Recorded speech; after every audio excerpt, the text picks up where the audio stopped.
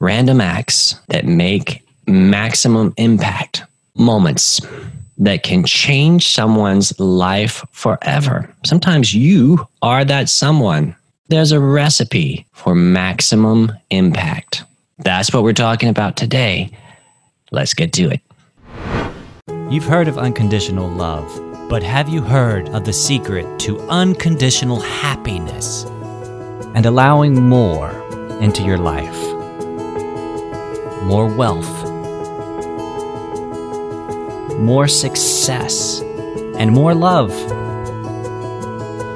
More freedom in your life right now. Welcome to the Happy Bar with Israel Savage. I hung out with some positive psychologists, and we were talking about acts of kindness and how they increase well-being, and how the act of kindness can't be something that's habitual for you or the other person. As nice and kind as it is, if you make coffee or if you make dinner, if you make breakfast for someone every single day, then the emotional returns, the well-being returns diminish.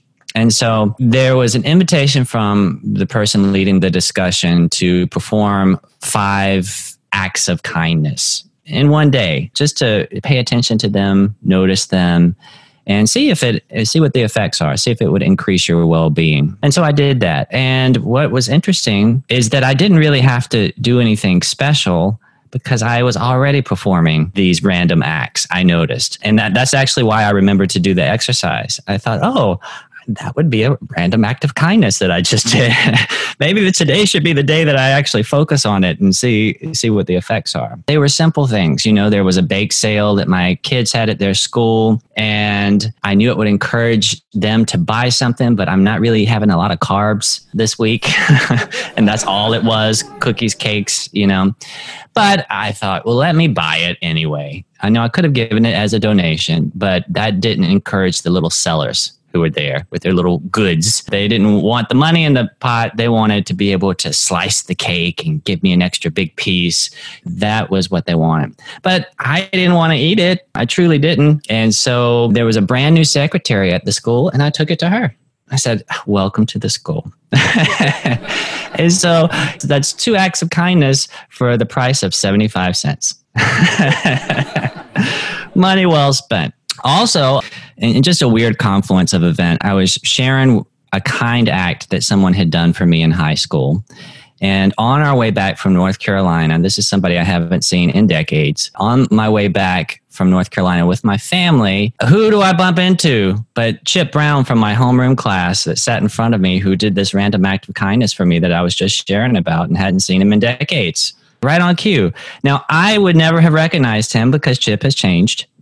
Like we all have. However, there was something vaguely familiar about his mannerisms. And I know how the universe works. And I said, well, that's got to be Chip Brown, right on cue. It's got to be him. Sure enough, it was him.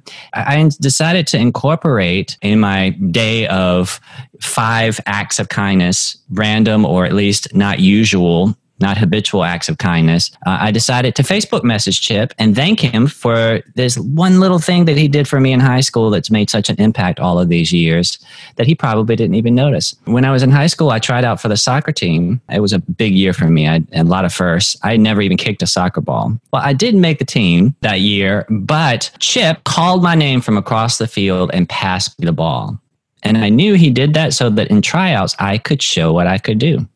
The chances were low that I was going to score. The chances were low that I would even be there to get the ball and to dribble it. But to me, that was an act of kindness, and it was received. The emotional intention was felt all the way across the soccer field. And so now, years and years later, I still share that act as an example with my kids of kindness and the power and the impact of it. So I've been talking about Chip for years, where in his mind, he did this one little thing that meant probably nothing to him that he never remembers. I even brought him up in the positive psychology discussion here in New York City. Chip Brown.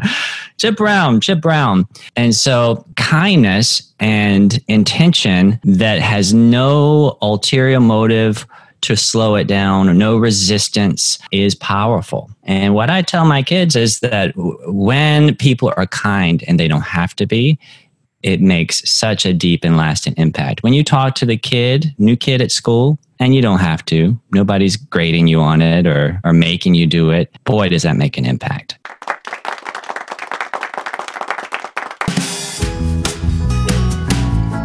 If anything in this episode resonated with you, take a moment to subscribe and then share it with just one person. It's our mission to make the world a happier place, one insight, one shift, one share at the time. Just one button click from you might be the very thing that helps someone else's life click into place. Until next time. Remember, if you'd like more tips on this topic, then go to the link posted in the description of this broadcast.